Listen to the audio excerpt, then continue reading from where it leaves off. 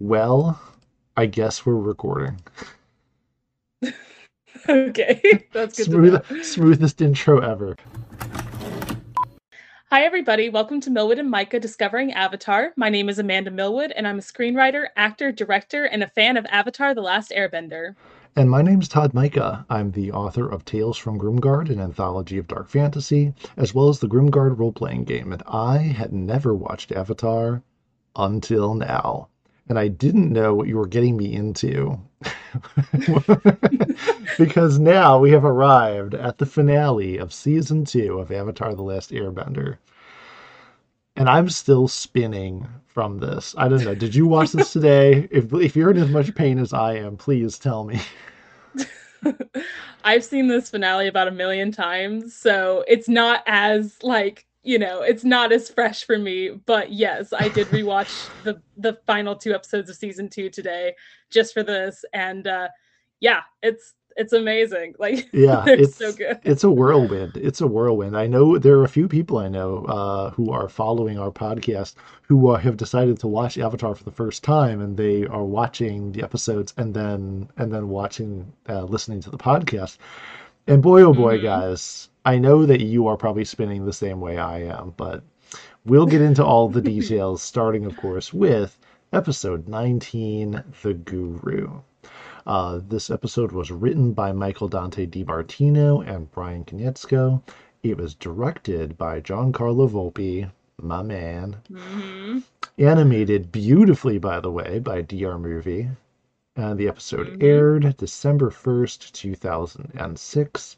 The IMDb rating of The Guru is a respectable 9 out of 10. Yes, sir. And we have a couple fun facts for this today, for this episode. The scene between Aang and Guru Patik is reminiscent of a scene in The Empire Strikes Back, where Luke leaves Yoda after seeing a vision of Leia and the others in trouble, despite Yoda telling him that his Jedi training must be finished before he leaves. This is like a direct ripoff. Did you like catch that when you were first watching it? Oh yeah. As soon as he was like, I have to go save her, I was just immediately in my head. I was like, no, Luke, you must complete the training. Right. No, there is another avatar. Um, yeah, no, and it's so funny because like this wasn't written by Dave Filoni, and yet you could have fooled me because it is like a direct parallel. But yeah, so as I've been saying from literally the first episode, there's so much like Star Wars influence, and I think that this is where it's the strongest and the most overt, while still being its own thing, obviously, that still falls in line with the story, but it is basically the It, exact it's same it, scene. it's just corporate Um, wants you to tell the difference between these two pictures: they're the same picture. the Avatar leaving and Luke leaving Dagobah. They're the same picture. But you know what? It's a give and take because while Avatar takes a lot of influences from the greatest saga, the greatest space saga ever told, the new Star Wars does draw a lot of influences from things as we've talked about, Kylo Ren and Prince Zuko. Like, there's a little give and take. The Star Wars influenced Avatar, Avatar influenced Star Wars. Oh yeah, for sure. And we'll talk more about that in the second episode, Oh don't you my worry. lord. Oh yeah. So our second fun fact is that initially concerned about how the episode would be received, Brian Konietzko later learned from friends of his who were professional yoga and meditation instructors that they used the lessons in the episode with their own students. Now, as someone, I don't know how much you know about chakras or what they were delving into in this episode, but as someone that knows nothing about it, like I genuinely felt like I learned something cool about the different chakras and what blocks them and how to, Mhm. set them free or whatever, how to unblock them. So it doesn't surprise me that some yoga and meditation instructors actually use this as a sort of guide for beginners like Mhm. myself. Yeah. I know quite a bit about it as I talked about in the last episode. I have that Key Energy in the Martial Arts book that I Mhm. did a lot of studying on. I have done a lot of meditation as part of my martial arts. And it is, you know, it's a good intro. It's a good explanation of chakras and the way that it works as far as energy movement in your body. And I 100% back up the not necessarily the oh this chakra does this and this chakra does that. This was very very detailed, but Hmm. I definitely the illustration of the water flowing from chakra to chakra and having the pools that flow into each other was a very good Guru Patik. You explained it Hmm. very well, very authentic. Cool. And this also kind of leans into the second fun fact, but the third fun fact is that the changing hand positions used by Aang while opening the chakras are actual positions used in real life called Mm. mudras, to open the chakras while meditating. These are like those different hand symbols, or like not symbols, but like gestures that people do when meditating and like Hmm. doing yoga, I guess, from what I understand. Hmm. Yeah, no, the mudras are important in meditation. Obviously, any type of meditation. I blended a lot of different type of meditation, or to myself. Just found I thought worked best for me as far as poses and positions, mindsets, ways to prep, whether you're doing it in silence, out in nature, outside. But yeah, there's a lot of connectivity in meditation between the thoughts and the emotional state, which the episode does an awesome job with. And I kind of took a couple notes for myself where I was like, huh, that's really good. All right. Our fourth fun fact is that this is the first time that Aang openly admits his love for Katara. That is like a really big one for me because I think obviously we've known from the get go, from day one, that yeah, they were going to be endgame, that they were going to end up together. But like to actually hear him say, I love her, I love Katara, like that is such a big milestone for their relationship. And for it to happen in basically the finale of season two, it's just like, yeah, I don't know. It gives me the feels. I'm like, oh, they've grown so much together. They're so sweet. How much time is supposedly has passed in are the characters aging at all, or are they still like kids? Is he still 12 and she's like 15 or whatever? Well, so yeah, he's 12 at this point, and Katara is, I believe, 14. Yeah, Okay. because I think Sokka's 16. So yeah, no, they it's been I think it's been half a year at this point since they met, like about 6 months or so. Because the entirety of Avatar, like from season one to season three, is about a year. Because if you remember when Roku tells Aang, hey, this is when the comet comes by the end of the summer next year. So it's like, that kind of is the time span. It's about a year. So they all age up by the end of of season three a year. I mean, I was And just you can curious. tell that, yeah, yeah, you can tell by their designs, by their voices that they do age up a little bit. Nothing too drastic, obviously, but yeah. So, Well, we had talked oh, go about it ahead. being sort of a puppy love between him and Katara, and so I was just Hmm. curious if any appreciable amount of time had gone by where the characters were aged up at all for such a strong and mature statement to come out of him concerning his relationship Oh for yeah. Katara.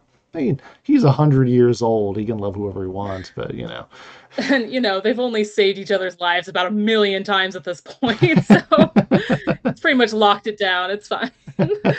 um, so our final fun fact, and this is just kind of an added on one that you told me to put on here, it is a fun that fact. It's a very fun fact. that the Guru and the final episode of the season, The Crossroads of Destiny, actually aired together as a two-parter called The Crossroads of Destiny on Nickelodeon when it first came out back in 2006.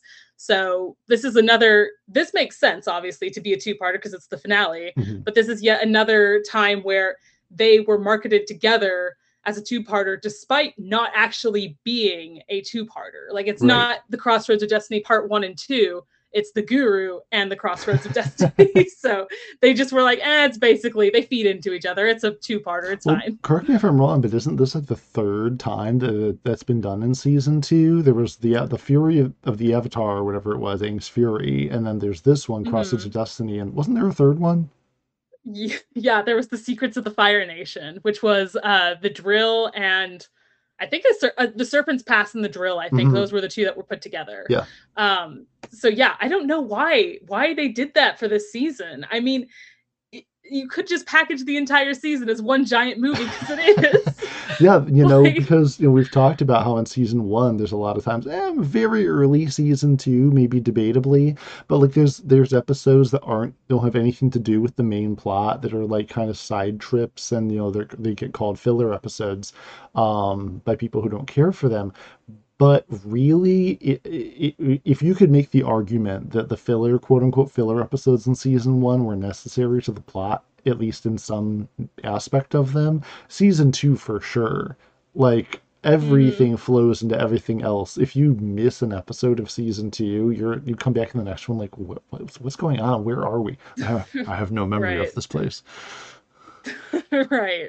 Yeah, it's all, and again, that's why I love this season so much, is that it was a pretty bold move to move from like a more episodic type structure to a more serialized with a sprinkling of episodic episodes. But for the Hmm. majority of the season, like I said, it is pretty much one giant movie with one, goal or focus. We got to get Appa, we got to get to Ba Sing Se, we got to tell the king about, the secret invasion of the Fire Nation. Like, these all feed into each other, and I love that, and I think it makes for such tight, strong writing that keeps you watching, Hmm. because you got to make sure that they get the goal finished. Like, you're like, oh my gosh, we've been leading up to this whole time. Like, what's gonna happen? So, Yeah.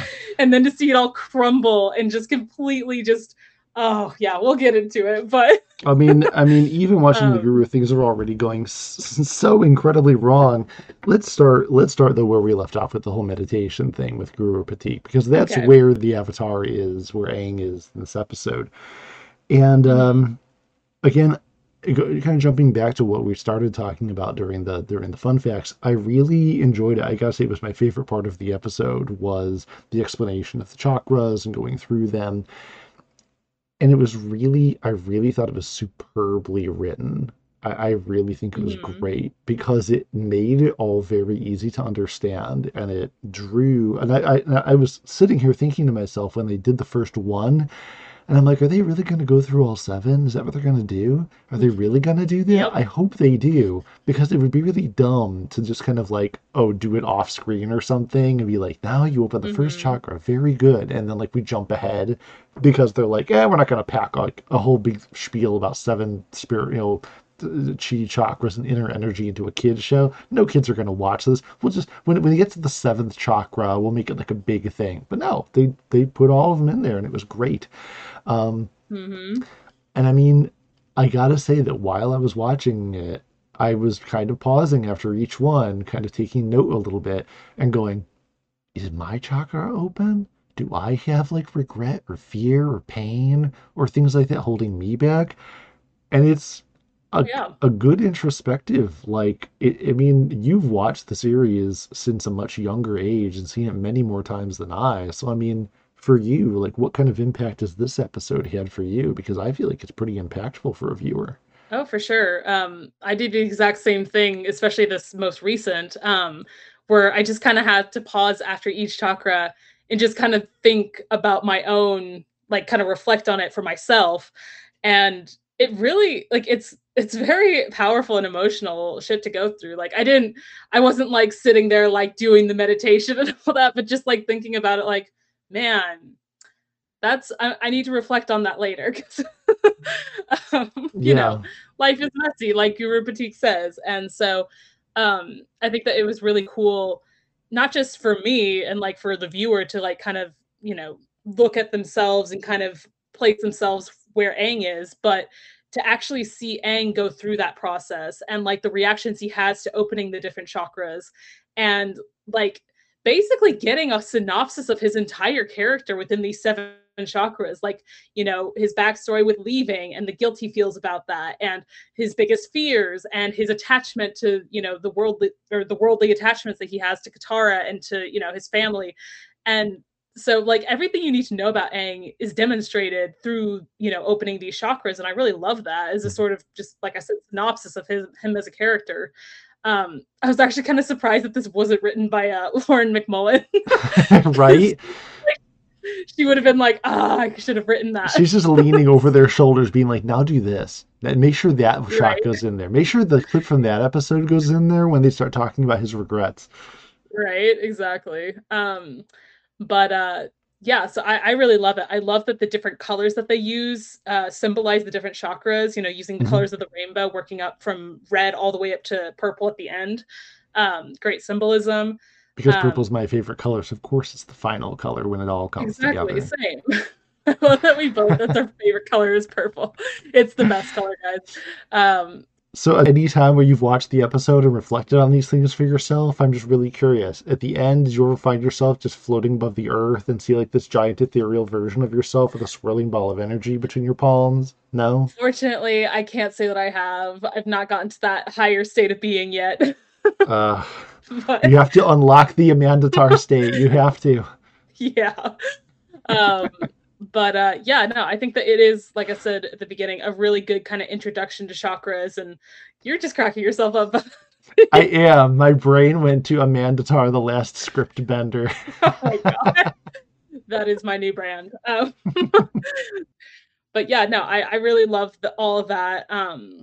And yeah, I mean, there's not really much else to say. I think that we kind of, or I kind of covered everything that I really love about that part of the episode, which obviously is kind of the A plot. Yeah, it really is. And I love Guru Patik as a character. I mean, he's kind of just the Yoda. Hmm. He's the unassuming guy found in a desolate place purely by accident, and it turns out he's the one there to guide the Avatar to the ultimate, key to his power. Hmm. I love, by the way, that he mentioned that he's a personal friend of Monkey Atso. I thought it was Hmm. really cool. And I'm just like, man, this guy's old. Yeah. You'd be surprised how old some of the people in Avatar live to be. Kyoshi actually, funnily enough, Kyoshi lived to be 241 years old, I believe, or 240. Man, So yeah, there's a lot of really old people in this world. man, that onion juice and banana And a juice banana diet. juice, right? Yep. That It'll actually, do a lot for you. that moment actually gets me, not the funny, but when I think it's when he opens the heart chakra, and yeah, when Hmm. he it's just like he's crying, and I told you nothing makes me cry faster than Aang crying. Hmm. And like he just says, "Can I have some onion and banana juice, please?" Like, baby, I love him so much. That would be like you someday when you know that your child is actually yours, when they come knocking in your room at like the door to your room at 11 o'clock at night, and they're just like, can I have some onion and banana juice instead of can I have some water? You're like, that's my child. My baby. Oh goodness. Yeah, no, but that always gets me, it chokes me up. I'm like, man, that's some good voice acting right there. I was wondering though, with the very last one, what it was going to be that was going to hold him back. And as soon as they're like, you know, they might have taken a page from Revenge of the Sith Mhm. with you must learn to let go of all that you fear to lose. Yep. And if only Anakin had done it, he would have unlocked the Anakin Atar state and Oh would have been able to god. defeat Sidious. I'm sorry, it makes me angry. Anakin with the Avatar state would be horrific. He would wipe out Right? the world, the galaxy. The last Force bender. Oh gosh. Yeah, Um, no. Seeing though that compromise that he couldn't make, that it was Katara, mhm. it really is huge. Because I really do love the inner conflict though too, where the logic side that kicks in, where he's like, wait a minute, I thought the whole like loving and caring for people was a good thing, and now it's a bad thing, Mhm. and not to say anything bad about the philosophy behind it, but like lots of belief systems can be flawed because, sometimes when they're little, they ask something that pushes us outside of our humanity. The argument can be made either way. Is our attachment and our humanity a barrier between us and something greater? Or is it good for us to stay attached in investment in things we ought to care about? And maybe both, depending on who you are, maybe both are right. Yeah. Not to get too deep into it or anything, but like I've never understood the whole, in many cultures, the getting to a higher plane of existence or a higher mental state or whatever, like, unleashing your worldly tethers and like, having no like I don't really get that Because, like, first of all, you don't know what happens when we die. Nobody does. We can hope that things happen or hope that things don't happen, but in the end, we don't know until it actually happens. So, why give up what you know you have here on earth, your family, your friends, your loved ones, whatever, your possessions? Why give all that up so that you can reach some higher plane of existence? But you don't, like, for me, I don't get it. But I'm not trying to shame people that do believe in that kind of stuff. It Oh just, yeah. to me, it doesn't make sense. Yeah. No, and I mean, I completely see where you're coming from on it. The thing I think though that is important is not so much that you don't care and don't take care of the things. It's I would say a little bit more refined in a weird way. Weird for me to say this is the more refined version, Mhm. but in Revenge of the Sith, Yoda doesn't tell Anakin to stop caring about everything. It's more about fear of losing it. Right. If you hold so tightly onto things that you let it get in the way of things that more important, there are people who money is the most important thing. It's not always, some person, your dearest friend or the person you love. Some people are obsessed with fame or money, where maybe for them getting rid of that thing that holds that attachment, that power over you is a useful thing. But I got to tell you, leaning forward a little bit to the next episode, I think Uncle Iroh has a little bit more of the better philosophy about it, personally. Yeah. The episode also has a great thing, moving away from Aang and the Guru. I love the reunion between Sokka and his dad. Oh yeah. Yeah. That that got me too. Like that I've never cried at that scene in particular, but for some reason this time I started tearing up. I was just like, "Oh, Sokka." He's like, this has been like everything he's done up to this point has been leading to this moment basically. Because from the very beginning, he has been the warrior that was left at home to care for Katara and the village. And, to him, that was a bad thing. That meant that he wasn't manly enough to go off to war with the other men, with his father. Like, Hmm. that he was left to basically babysit. When in reality, it was the exact opposite. Like, and he's had that mindset of, I have to be the leader, I have to be the strongest, I have to be, the one in control.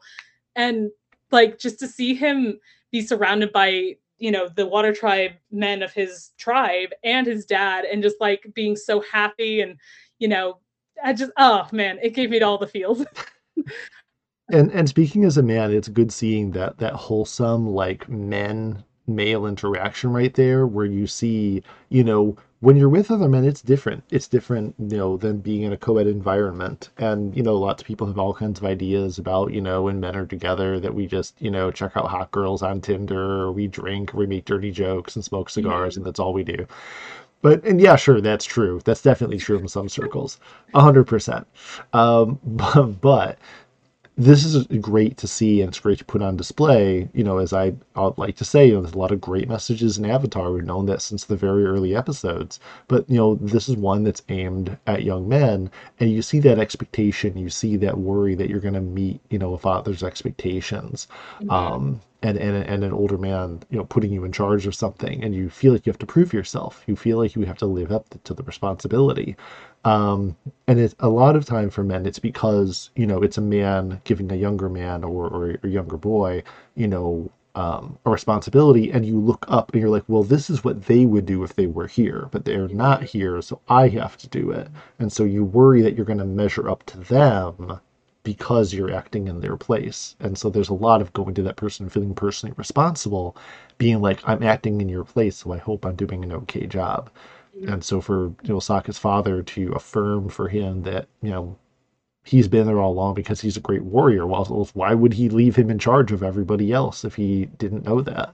Right. Is a truly affirming thing. And like as a man, definitely felt that I was like, oh, feels Yeah. good.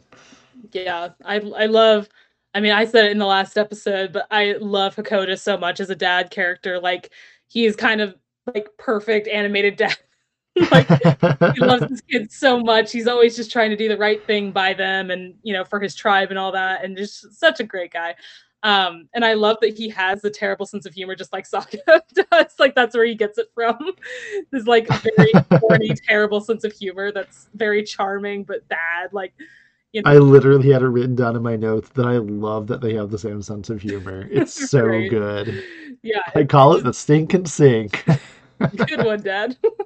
And then Bato's just like, oh my God, you two are so related.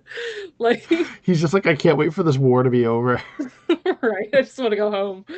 Oh, yeah. Been stuck on a boat with this guy for who knows how long. Technically, it's been 2 years, but yeah, no, I love all that stuff. Yeah, so let's talk a bit about talk because it's a very minor part of the episode, but very important that introduces a very crucial bending subset of bending.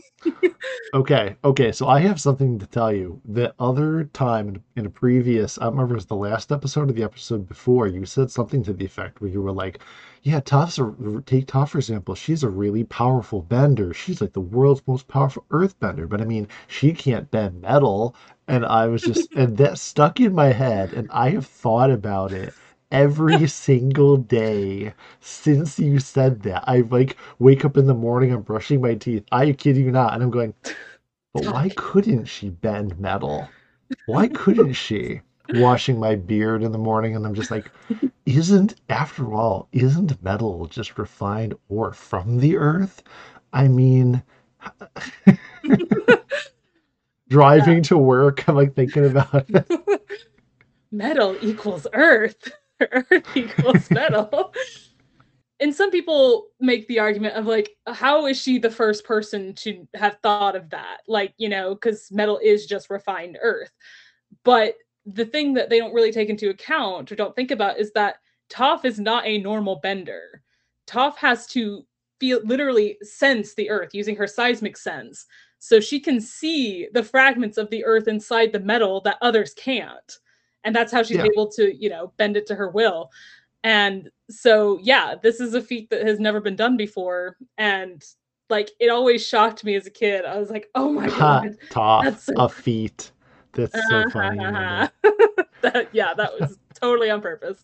Um, but yeah, personally, like I'm not a huge fan of earthbending as a like bending form. Like it's not my favorite. But metal bending, that shit slaps. I love metal That's bending. awesome. And it only gets cooler in Legend of Korra. Like Legend of Korra, they go all out with metal bending, and it is some of the coolest shit you'll ever see. It's awesome. um, yeah. So I just seeing it being birthed in this, season with Toph, just the idea of the sub bending, it just And when better than the actual fall of the Dirt Kingdom? I'm here for it. yeah. I've been waiting for the collapse of the Dirt Kingdom since episode one of season two. You're such a racist. Those Ben filthy, dirty Benderist. earthbenders. Yeah, and speaking of the fall of the kingdom, we've got Azula there playing to the extreme arrogance of the Earth Kingdom. The Earth Kingdom's just awful. Come Yeah. on, they're just awful. Is there any part of the Earth Kingdom that's good? No. No, not really. God, Azula is such a cunning, evil bitch. I love her so much. she's, It's great. she's like, this is like, I can't even. She's like a Game of Thrones character. She's that cunning and that evil. And she's 14. I cannot stress that enough. Like, it's easy to forget that she is literally younger than Zuko. She's Katara's age and she's doing this. She's literally took over the Earth Kingdom. Like, oh my God, what a queen. Honestly, she deserves it. She deserves it. But yeah, I love seeing her and May and Ty Lee kind of infiltrate the Earth Kingdom by using the Kyoshi warrior disguises and I just love Ty Lee when she's just like, "You're so confident." I love it. you got a huge girl crush on Azula. Same. Uh, but yeah, no, I love all that and I love because as a kid I didn't see this coming. Was it this episode? No, actually, it's the next one, so I'll drop that. But anyway, I'm trying to like I keep forgetting that we're only doing one and not the other. We're talking Um, about both episodes. Just jump ahead a little bit. What do you love? I was just gonna say I love I believe it's in the Crossroads of Destiny when May and Tylee are talking on the steps of the palace, and you're thinking, "Oh Hmm. my god, shut the fuck up! You're gonna blow it." And then it turns out that they were purposefully doing it. I'm like, "Oh, that's so good." It And got it's me too. I was sitting there the entire time, and until Zula came out, I was mm, like, "Oh, oh, yeah, they're not it, just being it's careless." all part of the plan. Literally, she is the Joker, and this is Gotham that she's taking over. Yeah, so we haven't really talked about it's a very minor, but we haven't talked about Zuko and Iroh in the Guru yet. It was so weird, but him being so dull and being just like, "Ah, uncle, I love you, uncle. Let's make some tea, uncle." And I was like, "Okay, I get you're a good guy now, but like, nah."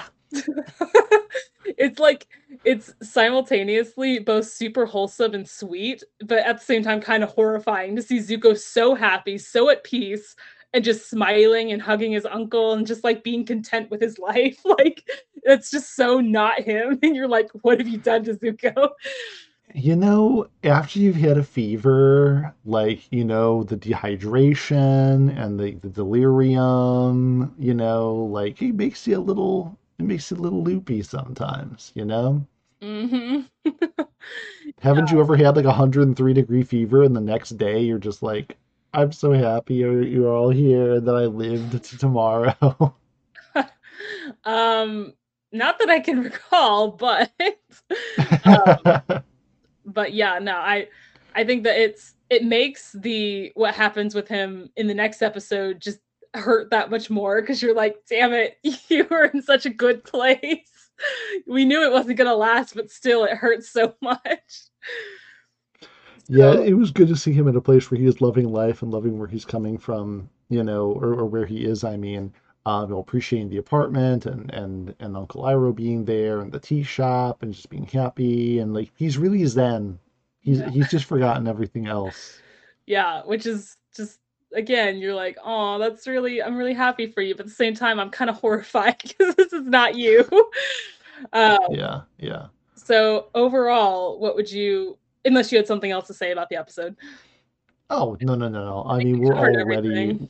we're already like leaning over into the next episode Right. seat. Like we're ready to get into it because there's a lot in the next Yes. episode. Boy, oh boy. I mean, this episode's good. Episode's good.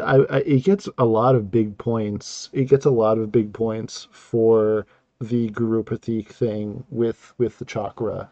Mhm. That's a real big highlight of the episode for me.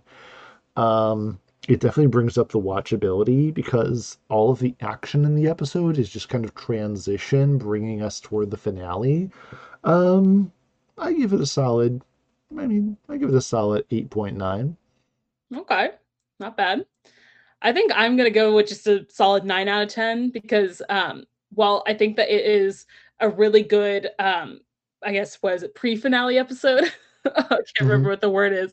But I think that it sets up a lot of stuff that obviously comes to fruition in the finale. I love all the chakra stuff and where we leave off all the characters by the end of the episode, like I said, leading into the finale. So um yeah, I'll give it a 9 out of 10. It's a very solid episode.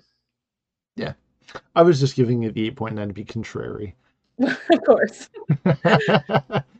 But this takes us to episode 20, The Crossroads of Destiny. It is written by Aaron Ehaj and it's directed by Michael Dante DiMartino and Brian Konietzko. It is animated by JM Animation, and I gotta stop right here. Why in the world did you have the crummiest animation in all of season two for the finale of Wait, all things? what? The episode has such basic animation in so much of it. I was appalled. I was so surprised. Okay. Interesting take. I I okay, so like no, seriously, like so much stuff, like so much, especially the first, like mostly the first half of the episode, like the poses were really wooden, and I was like, is this a season finale? I was just surprised. Like compared to the episodes of like Jet, I was like, They didn't dig out like the highest grade animators for this one? No? Okay. I think all the animation went into the final fight. Like that's where all the budget Yeah. went. Yeah, for sure. You know, but like it wasn't the sharpest animation for like the majority of the episode. And I was just like there's got to be, and I know like in a lot of animation studios there's usually one person who like keys the really really good stuff in the animated shows. And like I didn't see almost any of like their keyframes or work in this episode. So I mean, unless behind the scenes they were working, I was just like I didn't see the animation I was kind of hoping for. Animation like Jet or like the other ones where I've really gone out of my way to point out how good the animation was. I mean, the action is great. I just wish that the highest grade animator was on it. I was just kind of surprised that for something as big as season two finale, it just wasn't there. Interesting. Just since we're on the animation, actually, when we get to season three, since that'll be the next podcast episode, it's actually two new animation houses. So Really? yeah, and don't worry, they are like this is like peak animation for Avatar season three. Like they really put the budget into the animation for pretty much all Oh, the episodes. They all look great. Because you know how there will be certain episodes throughout season one, season two that you can definitely tell are lower grade animation, like whether it's the actual movement is stilted or the character models feel off or whatever it is. You don't have that at all in season three. It is like it looks gorgeous across the board, which is awesome for people like us that really like animation. yeah, I am excited for that. I didn't know that. So, the episode aired December 1st, 2006. As we said, the same day as the previous one, they aired together. And the IMDb rating of The Crossroads of Destiny is a whopping 9.6 out of 10. Hmm. One of the highest. I feel like I've said that a lot recently, but it is one of the highest that we've reviewed so far. We have had a big chain of really, really high reviewed ones, and you did tell us that when we were going into season two that this was your favorite season, that some of your favorite episodes were in this. So, Hmm. well, take us away with some fun facts. That was a great transition. You told us we'd be in for a lot of fun, so take us away with some fun facts. Is that one There we better? go. This is not really a fun fact, but this is the last episode in which Mako Iwamatsu, I'm so sorry if I butchered that, but Mako voices Iroh. Um, Oh, yeah, and especially yeah. given how his story ends with this season, it's just so sad. Um, Well, and it's so nice though that he has so many. Like I feel like especially in the last couple of episodes and this one too, like he has something quotable, some quotable wisdom of Iroh's. Like in every episode, there's like a put that yep. on a t-shirt. Just Yeah, no, and I remember saying in the early episodes of season two when we were reviewing, that Iroh and Zuko were used sparingly, but in the later half of the season they were used a lot more and a lot like there was a lot of story with them, and so I am so glad that they used more of not Mako, Iroh and Zuko in the later half of the season. Um, but yeah, so it's still sad that this was the final episode, but rest in peace, Mako, dearly missed. rest in Um, peace. so our second fun fact is that this is the first time in the series when we've seen a character other than Zuko himself touch his scar. Um, this had little me shooketh. This had the Zatara shipper and me quaking. Yeah, me too. Yeah, right. This is literally like we'll get into it, but this is literally the hand touching seed in the hut in the Last Jedi. Yeah, Like, I gotta tell ya, like Aang and Katara are real cute and everything, but I know it doesn't happen, but I'm still hanging on to the Tara ship. I'm right, still on board. I'm still on board the ship. I have not abandoned it yet. right. We are the captains. We go down with the ship. Um, the third fun fact is the way Katara holds Aang after he's been struck down by Azula's lightning greatly resembles La Pieta, a famous sculpture of the Virgin Mary holding Jesus after he's brought down from the crucifix.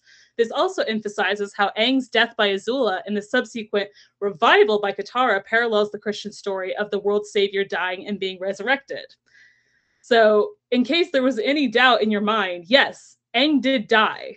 Like, some people thought that he was just like gravely injured. No, they actually confirmed in season 3 that he died. And I'm like, that is And so ballsy.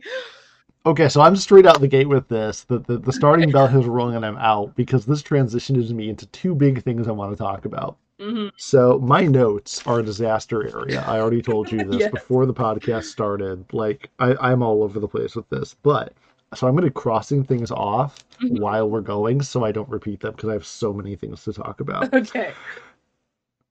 So going back to both the second and third fun facts here about Zuko and Katara touching his scar, and Hmm. then the healing that brings Aang, you confirmed it, back to life. Yes.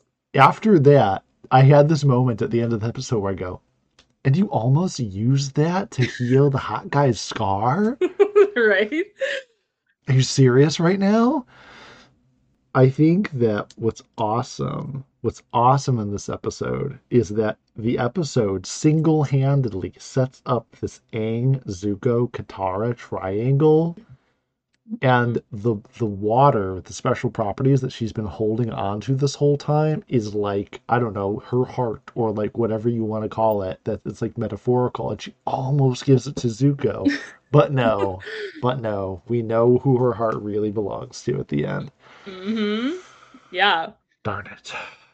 And yeah, no, it's a very surprisingly like intimate scene between her and Zuko, and they totally did it on purpose because they knew after season one's reception, they knew that a lot of people were shipping Zuko and Katara, and so they they purposely like they sandbag us and make us like, oh, it could happen. They've had all these moments, even in season 3.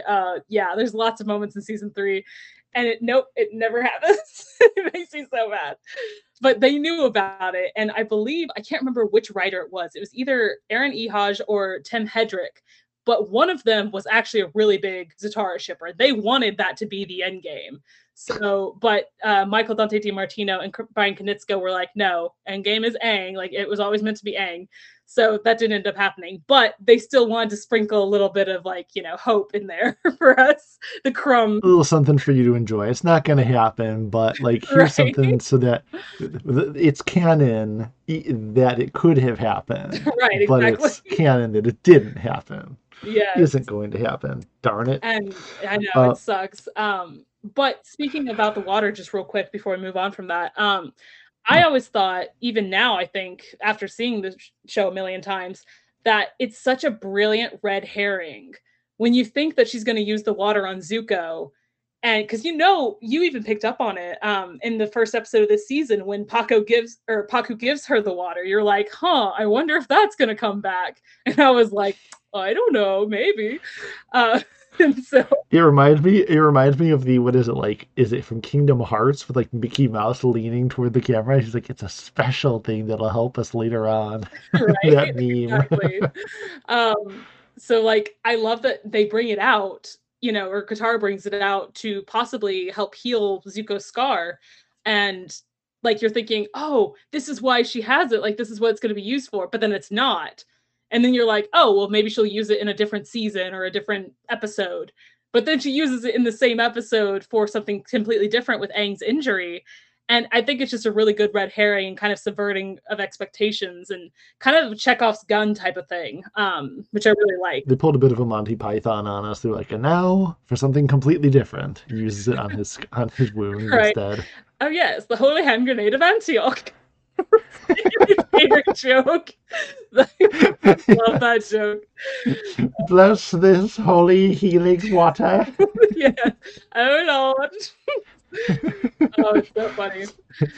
It shall be applied to the scar on the left side, never the right. Right. Right is straight out. Right is straight out, yes. So stupid. I love it. Oh, Oh my I god. love it. I also Anyway. love that you love Monty Python and the Holy Grail. We Oh, learned something yeah. about each other today. Yes. Oh my No, I gosh. love that. Life of Brian, Monty Python, Holy Grail. Like, hell yeah. Anyway, now I need a Monty Python Avatar crossover. That's great. Okay, anyway, we gotta get back on track because we could go Do on this we? forever. Do we though? Oh yeah, that's right, we do. Let's see, where was I? Oh yeah, that's right. So the love triangle, though. But I'm really interested to see if this is the end of it. Well, I have to cross it off my notes. I need to. I don't believe that this is the end of the love triangle, especially since you've now tantalized me with the forbidden fruit. That in season 3, there's more Zatara stuff. I need more, man. I can't just be teased like this. Right? Aaron Ehaj, why are you so cruel? Well, I mean, literally the last shot that we see of that scene with her and Zuko in the cave when Iroh and Aang come to save them, Aang's walking out the tunnel and Katara's following behind him, but she looks back at Zuko, and and I'm like, She loves him. do you love it? He just shook the camera. Listen to me. Yeah, no. But I love that, like, it's not even that it's like, oh, it's like fan shipping, whatever, but it's like they genuinely have a lot in common that they didn't even realize before this moment. When Zuko brings up his mom, and well, actually, sorry, Katara brings up her mom, and then Zuko in turn brings his up, and how, yeah, the Fire Nation basically screwed them both in that department. I think that really opens Katara's eyes to, like, yeah, she's not the only one that's been hurt by the Fire Nation and by this war, that like it has affected everybody, even people in the Fire Mhm. Nation. And I think Yeah. that's a really big moment for her and a big realization. Um, and same for Zuko, like the fact that he didn't know about Katara's mother and that he used the necklace, Katara's necklace, in the first season without realizing the significance of that necklace to her. Like, it just really all comes together so beautifully in this very, like I said, emotional and intimate scene. Um, and the fact that she feels like secure enough with him in this, catacomb to offer to heal his scar, not knowing if it's going to work, and basically wasting, quote unquote, the water. I was going to say the holy water, dear God. Uh, but, The holy hand grenade of Antioch. yeah, and that she was going to do that, and the only thing that stopped her was Aang and Iroh literally bursting in the room, just like Luke does in the hut. In The Last Jedi, The just same breaking it. scene. Oh, Yes. It's even the uncle is character, Luke like, Uncle Iroh? yes, of course he is. Oh man. And then Aang is Finn. Oh my gosh. They always rooting their moments. Right, he's just like, Katara! Just like screaming. What? Yes. Uh, Speaking of scars, may I just say, how in the world did they think that they were going to go and serve tea to the Earth King and nobody recognized Prince Zuko's scar? well, to be fair, nobody has recognized his scar in bossing. I mean, he's been all the way at the bottom of the ring, and now he's at the top of the ring, and nobody has done anything about him or Iroh or anything. So, like, Well, okay, but like when you're down there in like the lowest strata of sediment in the Dirt Kingdom, like these people haven't even probably been outside bossing, say, in like their mm, entire lives. But like they don't know that the military commanders or the dignitaries of the court or like the king himself wouldn't know the face of their enemy's son. Like, really? He well, wouldn't recognize him? okay, this is one of those, and we've talked about this during the Zuko alone episode. But this is one of those. It doesn't break the world or anything by any means, but it is a plot consistent inconsistency, I should say.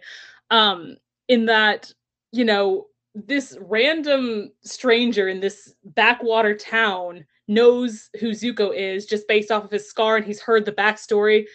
But Zuko's own crew and the majority of everybody else in the world has no idea about what happened to Zuko or who he is or whatever.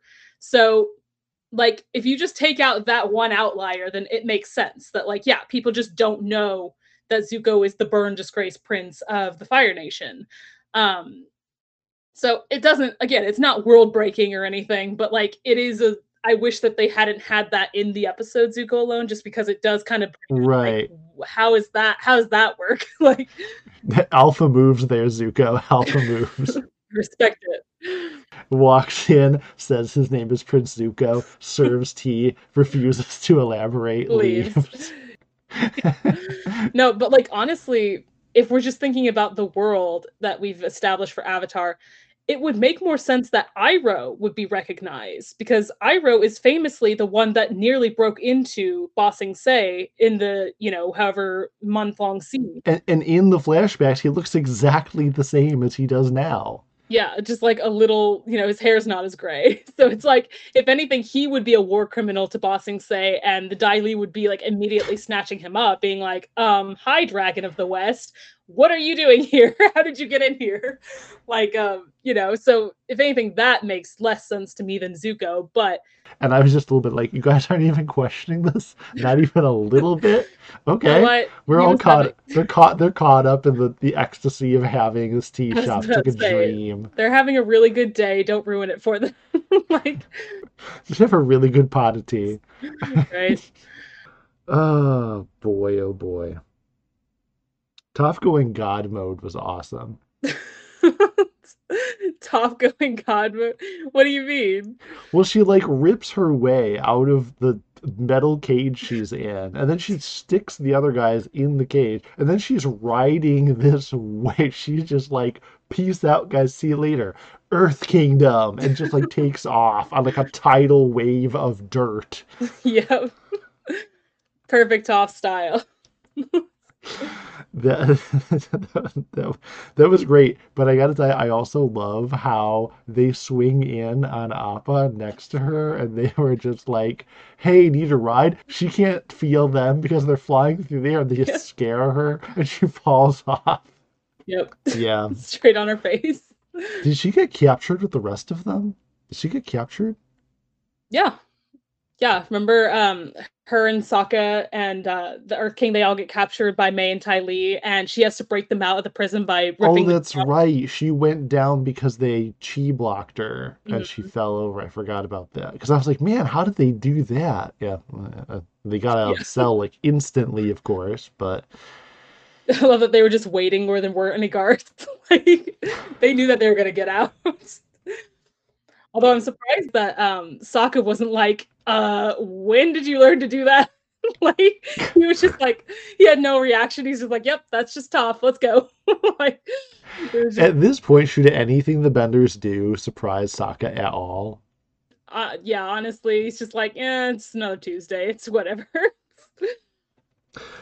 But as long as we're on the feats of the Benders, how about that final battle, though? Hmm. It is very, very cool. Very cool setting. I love having, Zuko and Azula versus Aang and Katara. And that the fact that they pair off the majority of the fight, Zuko and Katara and Aang and Azula. Um, yeah, it's really, really cool. I just love the different uses of all the elements and yeah, like Aang using all three that he knows, the earth, air, and water. Um, Katara owning Azula, I love that because, like, again, they're the same age and they're both prodigies. Just like, well, I wouldn't even say that because I don't think Katara is a prodigy. I think she's just a really, really fast learner. Like, because when we first saw her, she could barely lift a fish out of the water, and now she is Mhm. a full blown master at 14 after a year of studying under various Okay. people and masters and the waterbending scrolls. So, Yeah. So my sister and I were having this real interesting conversation the other day because my sister's a big fan of music and so am I. I forget exactly how it came out, but we were talking about Taylor Swift. And then we were talking about interviews with her about her songwriting process. And we started talking about Lady Gaga and her songwriting process. And we were talking about how incredibly different they are from each other. You'll see where I'm going with this in a minute mhm, because Lady Gaga can get inspiration and just write and just boom and it's effortless. Yeah, she can analyze the way that she puts a song together, but it just comes to her and boom, it winds up on paper and it's she's a prodigy. She's a musical prodigy.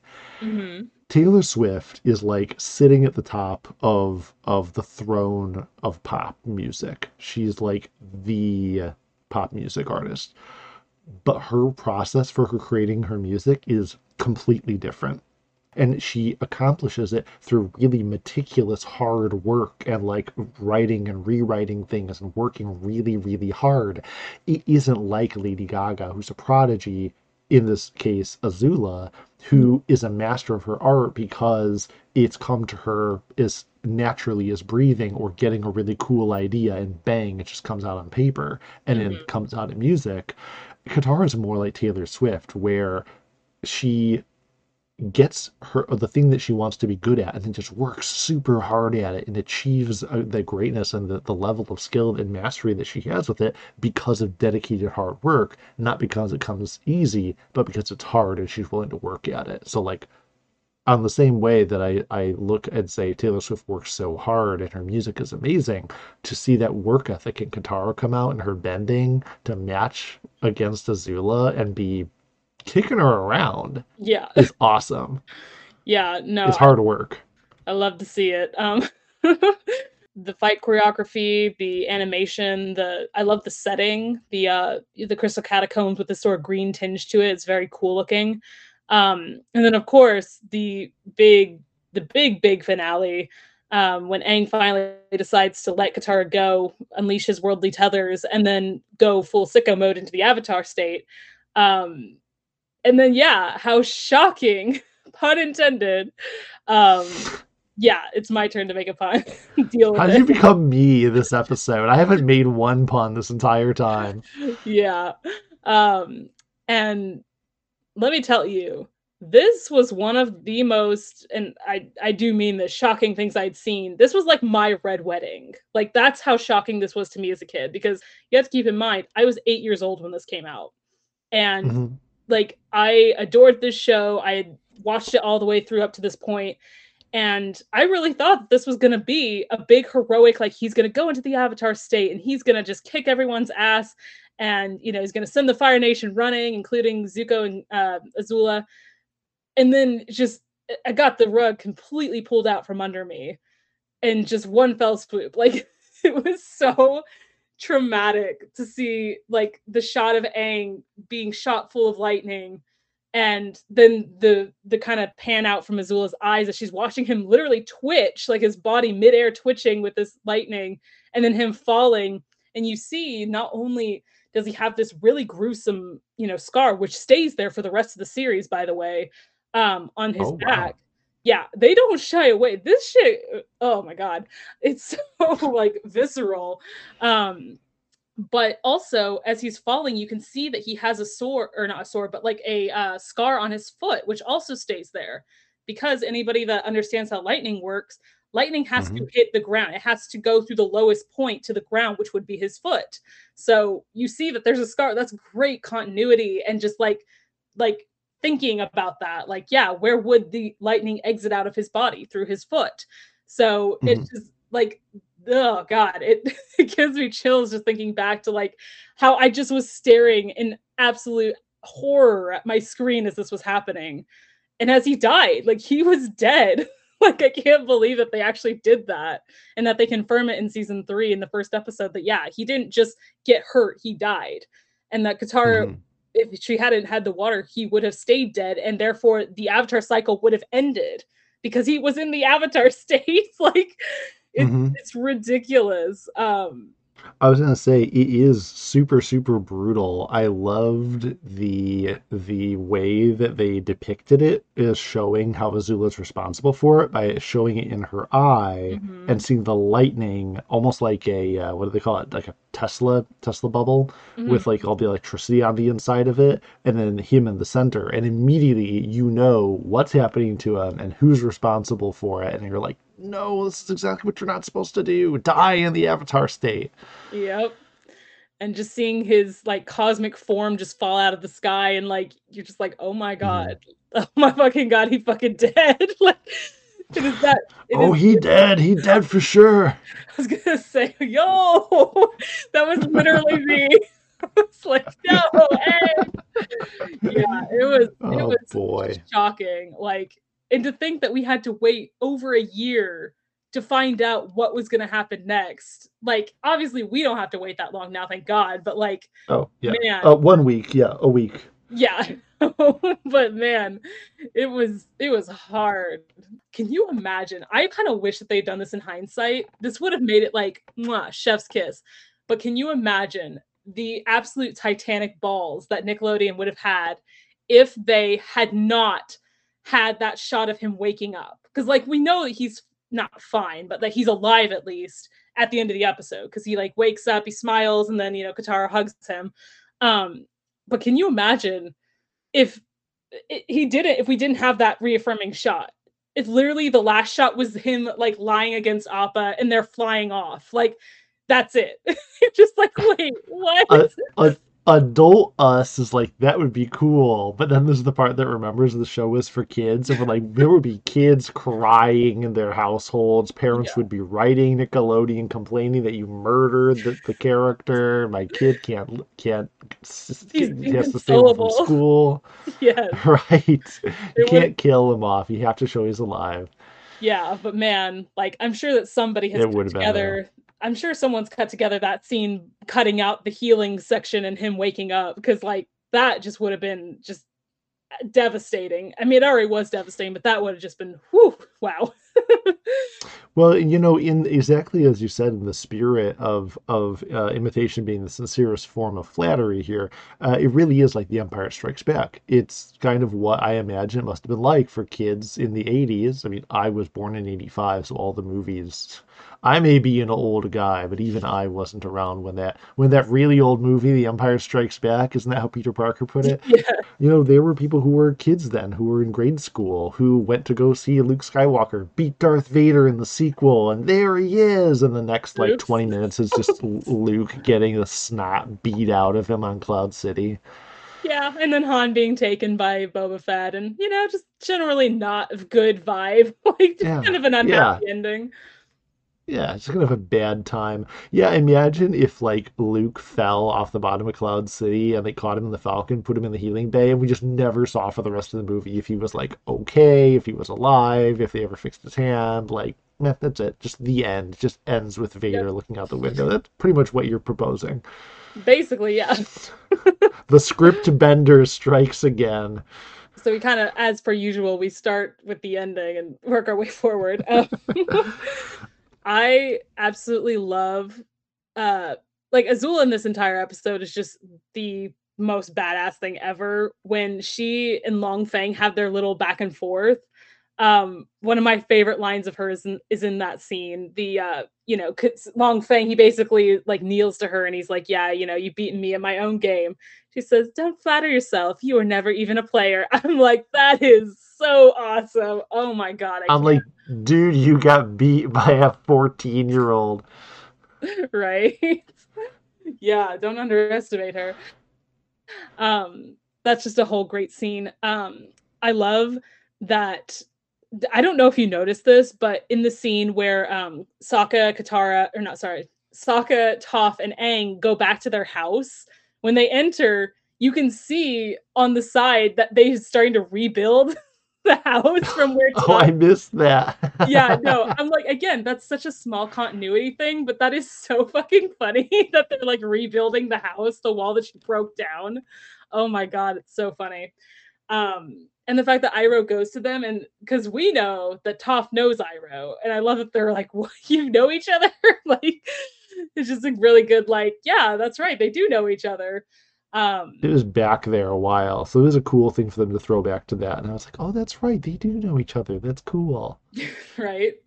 Um, yeah, I don't know. What else is there to talk about? Did you have any other notes that you wanted? For me, I kind of wish that the episode was longer because there are some points of the plot that are really hurried through. And I get that, like, we don't need more in some ways, but I do feel like some parts were a little hurried through. I feel like a little bit like the capture of the hero group when they were going through happened a little fast for me. I mean, again, I get it, but some of the plot points happen with so quickly and so conveniently that I'm reminded really loudly that it's a kid show, and so I'm Mhm. just like, of course it's gonna work that way, and of course they're gonna get out of it real fast. Um, One in particular that, like, happened and I felt a little, and this is gonna sound so bad because it's so close to, like, so big heartbreaking events. Mhm. I felt a bit of anticlimax when there's the setup where Aang gets hurt and Katara has her La Pieta moment with him. Mhm. And then Uncle Iroh just like, boom, don't worry, I'll hold them off. You get out. And he's holding off like Zuko and like Azula, who like barely anybody can one on one. And we just see him kind of poof, poof, poof. And it's that easy. He just like holds them off for like 5 seconds while Katara swirls away. And Mhm. like that's it. I was actually really let down by that. I get it. By that point, the whole point isn't to watch him fight them, but I'm like, how in the world are you fighting them? How are you holding off like any of these Earth the Dai Li that might be still up and standing, which I'm pretty sure there were quite a bunch of them still up at that point. Mhm. How are you not immediately engulfed in like rock and fire? Now, I mean, I get it. Like he has to get them out because the heroes have to escape.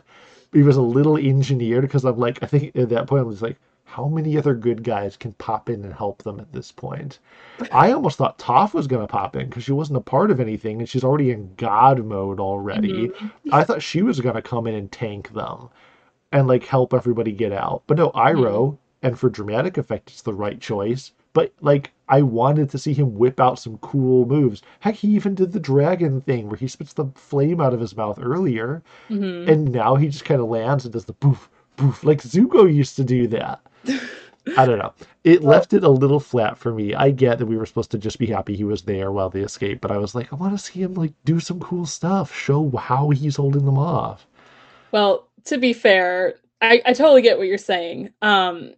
But to be fair, he wasn't trying to fight them. He was just trying to hold them off, like you said, and so that they could escape. Um, and you have to remember, this is his niece and nephew. Like this is his family. He's not gonna try to hurt them or fight them for real. They clearly are not holding back. I mean, Azula just killed a 12-year-old kid with lightning. Right. That's really my only big negative about the episode. It has amazing dramatic stuff, jaw-dropping moments, but I really wish that it had a little more room to breathe because Mhm. I feel like for me, I feel like the dramatic effect of how many big dramatic beats they were hitting in so short and narrow and tight a space storytelling wise. I feel like they had to make sacrifices where some things they were taking a lot of time and attention on them, but then other things which to me were just as significant, like Iroh jumping in, I felt like it was like there for 6, 7 seconds and then it was over just to make it happen. I was like, but that needed equal time too. You guys can't pull out these like big 10 out of 10 drama moments and twists and twists and twists and then have some twists get a little bit of screen time and other ones it's like the focus of a whole scene. Mhm. I felt like it needed to be an hour. It needed to be an hour. I felt like it was just too it was a little too fast for me. Oh, that's totally valid. I just realized there's something that we haven't really discussed. Like we kind of talked about it, but like not really in depth, and that was Zuko. Like Because we have to save the best for last. How was it for you? Because you were just talking about seeing his good side come out and then it being weird and then seeing that twist. well, I wasn't shocked by it. I was just really disappointed by it, honestly. I felt like no, seriously, I felt like the disappointed Uncle Iroh at his decision because like he was right there. He could have, this could have been his turning point in the series, but I think that they made the right decision and had it not be. So cuz it would have been really good, but I feel like it hits a lot harder in season 3 when he finally does turn because you have to go through the worst of a character for the redemption to like really hit, you know what I mean? Mhm. So this is like him at his worst. This is when he betrays the one person that has always been at his side through thick and thin, no matter what. This is the final straw that breaks the camel's back for like me, for him. I'm like, you do not. That is the one thing. You can chase down Aang and Katara and the gang and all of them all you want, but the second that you double cross Uncle Iroh, that is like unforgivable. And so yeah, it's really hard. And I was just so mad at him and disappointed. And so yeah, it's not that I didn't see it coming. I could see it coming a mile away. The second it, again, much like when Aang kind of came back into his life in the previous episode and he kind of reverted back to that angry Zuko facade. The same thing happened when Azula came into his life. Like he gets triggered by these people to being the worst Yeah. version of himself. Um, I'm glad they're keeping his arc complex because I was really let down if this whole like transformation of his character just overnight, literally overnight, like changed him into like, oh, now he's a good guy Zuko. mhm, And so there's part of me that's like, oh yeah, well he's kind of the same old Zuko. Like you said, he keeps getting triggered back to all these things. But then there was another part of me that held on to the, well, what if he's just like his long game is to like stab them in the back and topple Azula, and maybe not necessarily to help Aang and the others, but like just to defeat Azula because she's a jerk, mhm. you know. She's a jerk. Putting it lightly. But so I was wondering if maybe he was faking it for the entire fight, like, oh, I'll fight them, and at the last second, I was wondering if to help them escape, if Zuko was going to turn and poof, Mhm, Azula with the fire, and that's how Aang and Katara were going to get out. But no, he stuck to his guns the entire way. Like he hung on to it the entire time. So by the end of it, I was like, okay, I guess he wasn't tricking her because we've seen her trick people by like telling them things that they want to hear and like accidentally letting things slip. Like we've seen mhm, her do that, and I was like, is Zuko going to beat her at her own game? But mhm. no, apparently not. Um, and so it is interesting to see him now coming to a point where what good was all that? What was this metamorphosis? And I think it's I what I anticipate myself. So don't tell me if I'm right or wrong. But what I anticipate for season 3 is that it might give him more of a struggle about it. Where in season one, Zuko would have had no problem. Would have gone along with it, never felt bad about it, never second guessed himself. I'm wondering if Zuko's going to come into season 3 having done the worst things, but now have this sort of good Zuko on his shoulder, being like, you shouldn't have done that. You shouldn't have done that. You did a bad thing, and now you have to make up for it. Come on, we can do better than this. And him being like, shut up. No, no, no. He's got a point. So I'm wondering if that's what we're going to wind up with because all of this whole, him having a metamorphosis and becoming a new person, like that's got to count for something. That couldn't have just been a big juke on the part of the writers and throw us all off. Like that's got to stand for something. So the good Zuko is in there somewhere. Oh yeah, sure. He's good on the inside, as Uncle Ira said to Sokka. Why don't you come back when he's good on the outside too? And who knows, maybe that'll be our season 3 before you know it. I know it's going to happen. I just don't know how long it's going to take. Hmm. Yeah, or like what the catalyst will be for that change. Like what's going to be Right. if Katara reaching out to him and offering to, heal his scar and like make amends and all that doesn't do it for him and like kind of break him of this, evil, not evil, but like, angry cycle of chasing the avatar, what will? Like what is going to be the thing that causes him to, decide, "Hey, Yeah. I'm done with this. Like, I'm done with this life that I've been chasing after all this, these past 3 years." Like, and Hmm. that's part of what makes season 3 so awesome is we get to see that, that kind of break away from this life that he is now won back, this royal life. Um, and for me, it's it's interesting, and I love the visuals that they use for when he's trying to, like, decide before the fight starts, how it cuts from his non-burn side to his burn side and then to his Hmm. back as he just kinda bows his head as he's made his decision. Like, you don't he doesn't say anything, but again, you kinda can just feel the conflict. I feel the conflict in Hmm. um, and speaking of that, just real quick, I have to compare to my boy, my king Kylo Ren, because again, this is literally the template that they used for his character.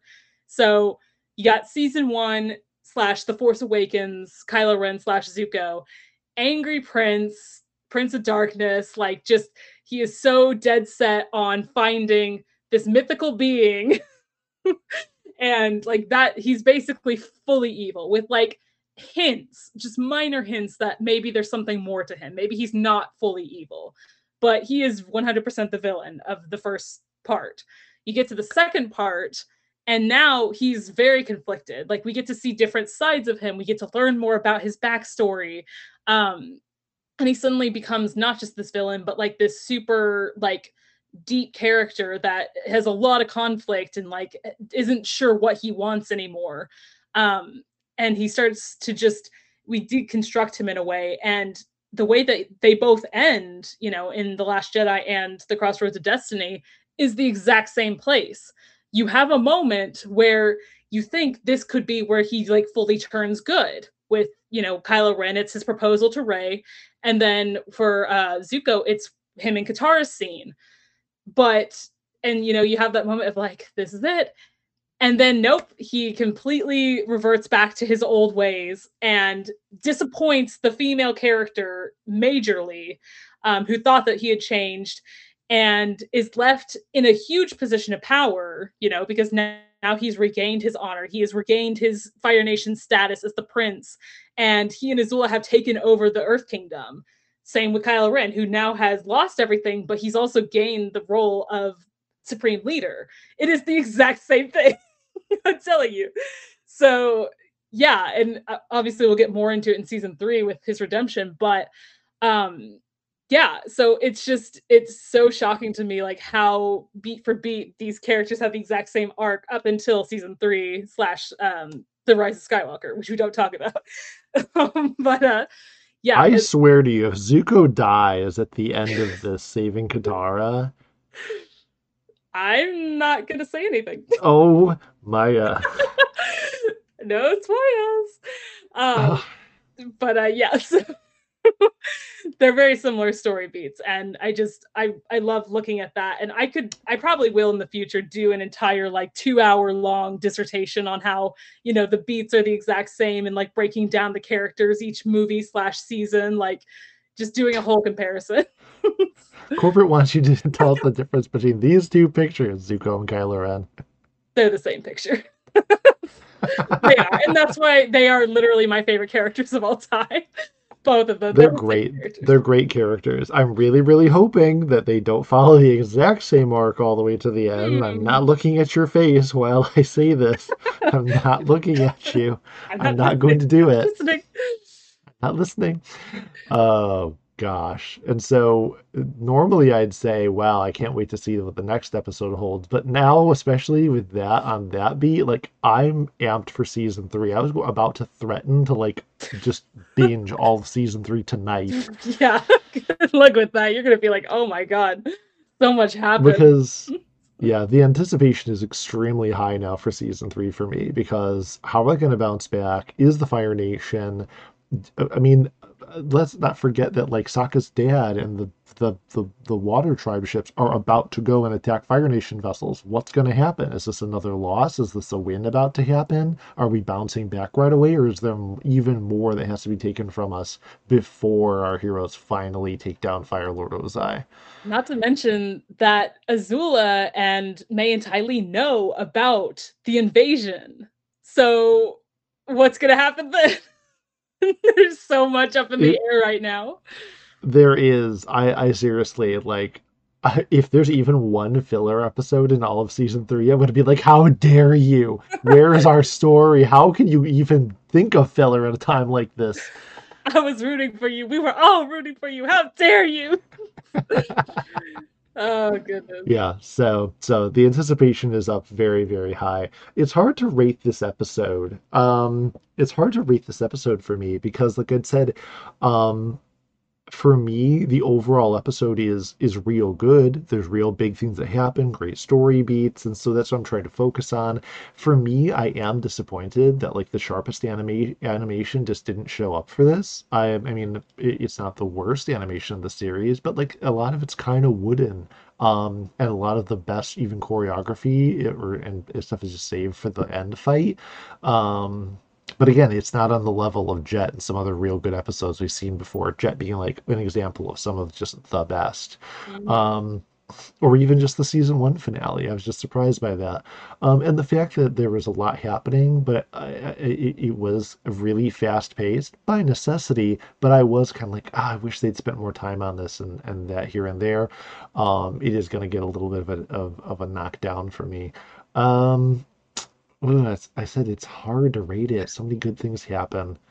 I'm gonna stick to a solid 9 out of 10. I'm gonna stick to a solid 9 out of 10 for me on this one. I hoped for better. The good stuff was really good, but just overall, I was like, is there more? I just really wish that all of the big plot twists and dramatic stuff had enough room, Mhm. but still just an awesome episode. So 9 out of 10 for me. I'm gonna have to give it the same. I agree with pretty much everything that you said about, I wish that it was longer. I do wish that it was a two-parter plus the guru. So I guess a three-parter at that point. Um, but I think that it just maybe it's just my nostalgia talking, but yeah, this episode was so shocking as a kid that like it automatically is like higher than it probably should be, but it is a very good finale. Um, it's not my favorite finale of this of the show, but the season overall is my favorite, as I've said multiple times. So I'll probably just give it a 9 out of 10 as well, same score as the Guru, because like I said, they basically are a part one and part two, and I think that they feed really Yeah, well into each other. Um, so yeah, I am very, very excited to see what you're gonna think of season three. um, me too. There's a yeah. lot to look forward to. So yeah. Yeah. I might need some strong fortification for whatever's coming next because I have no idea where they're gonna go from here. Oh, you'll find out. That's all for today. To all of our listeners, thank you so much for tuning in. We'd love to hear your thoughts on this episode, so feel free to leave a review or comment, follow the podcast, give us a good rating, and all that good stuff. You can find us on Twitter at Milwood and Mika, and please follow our Instagram at Milwood and Mika Podcast. Thanks again, and we'll be back in the next episode.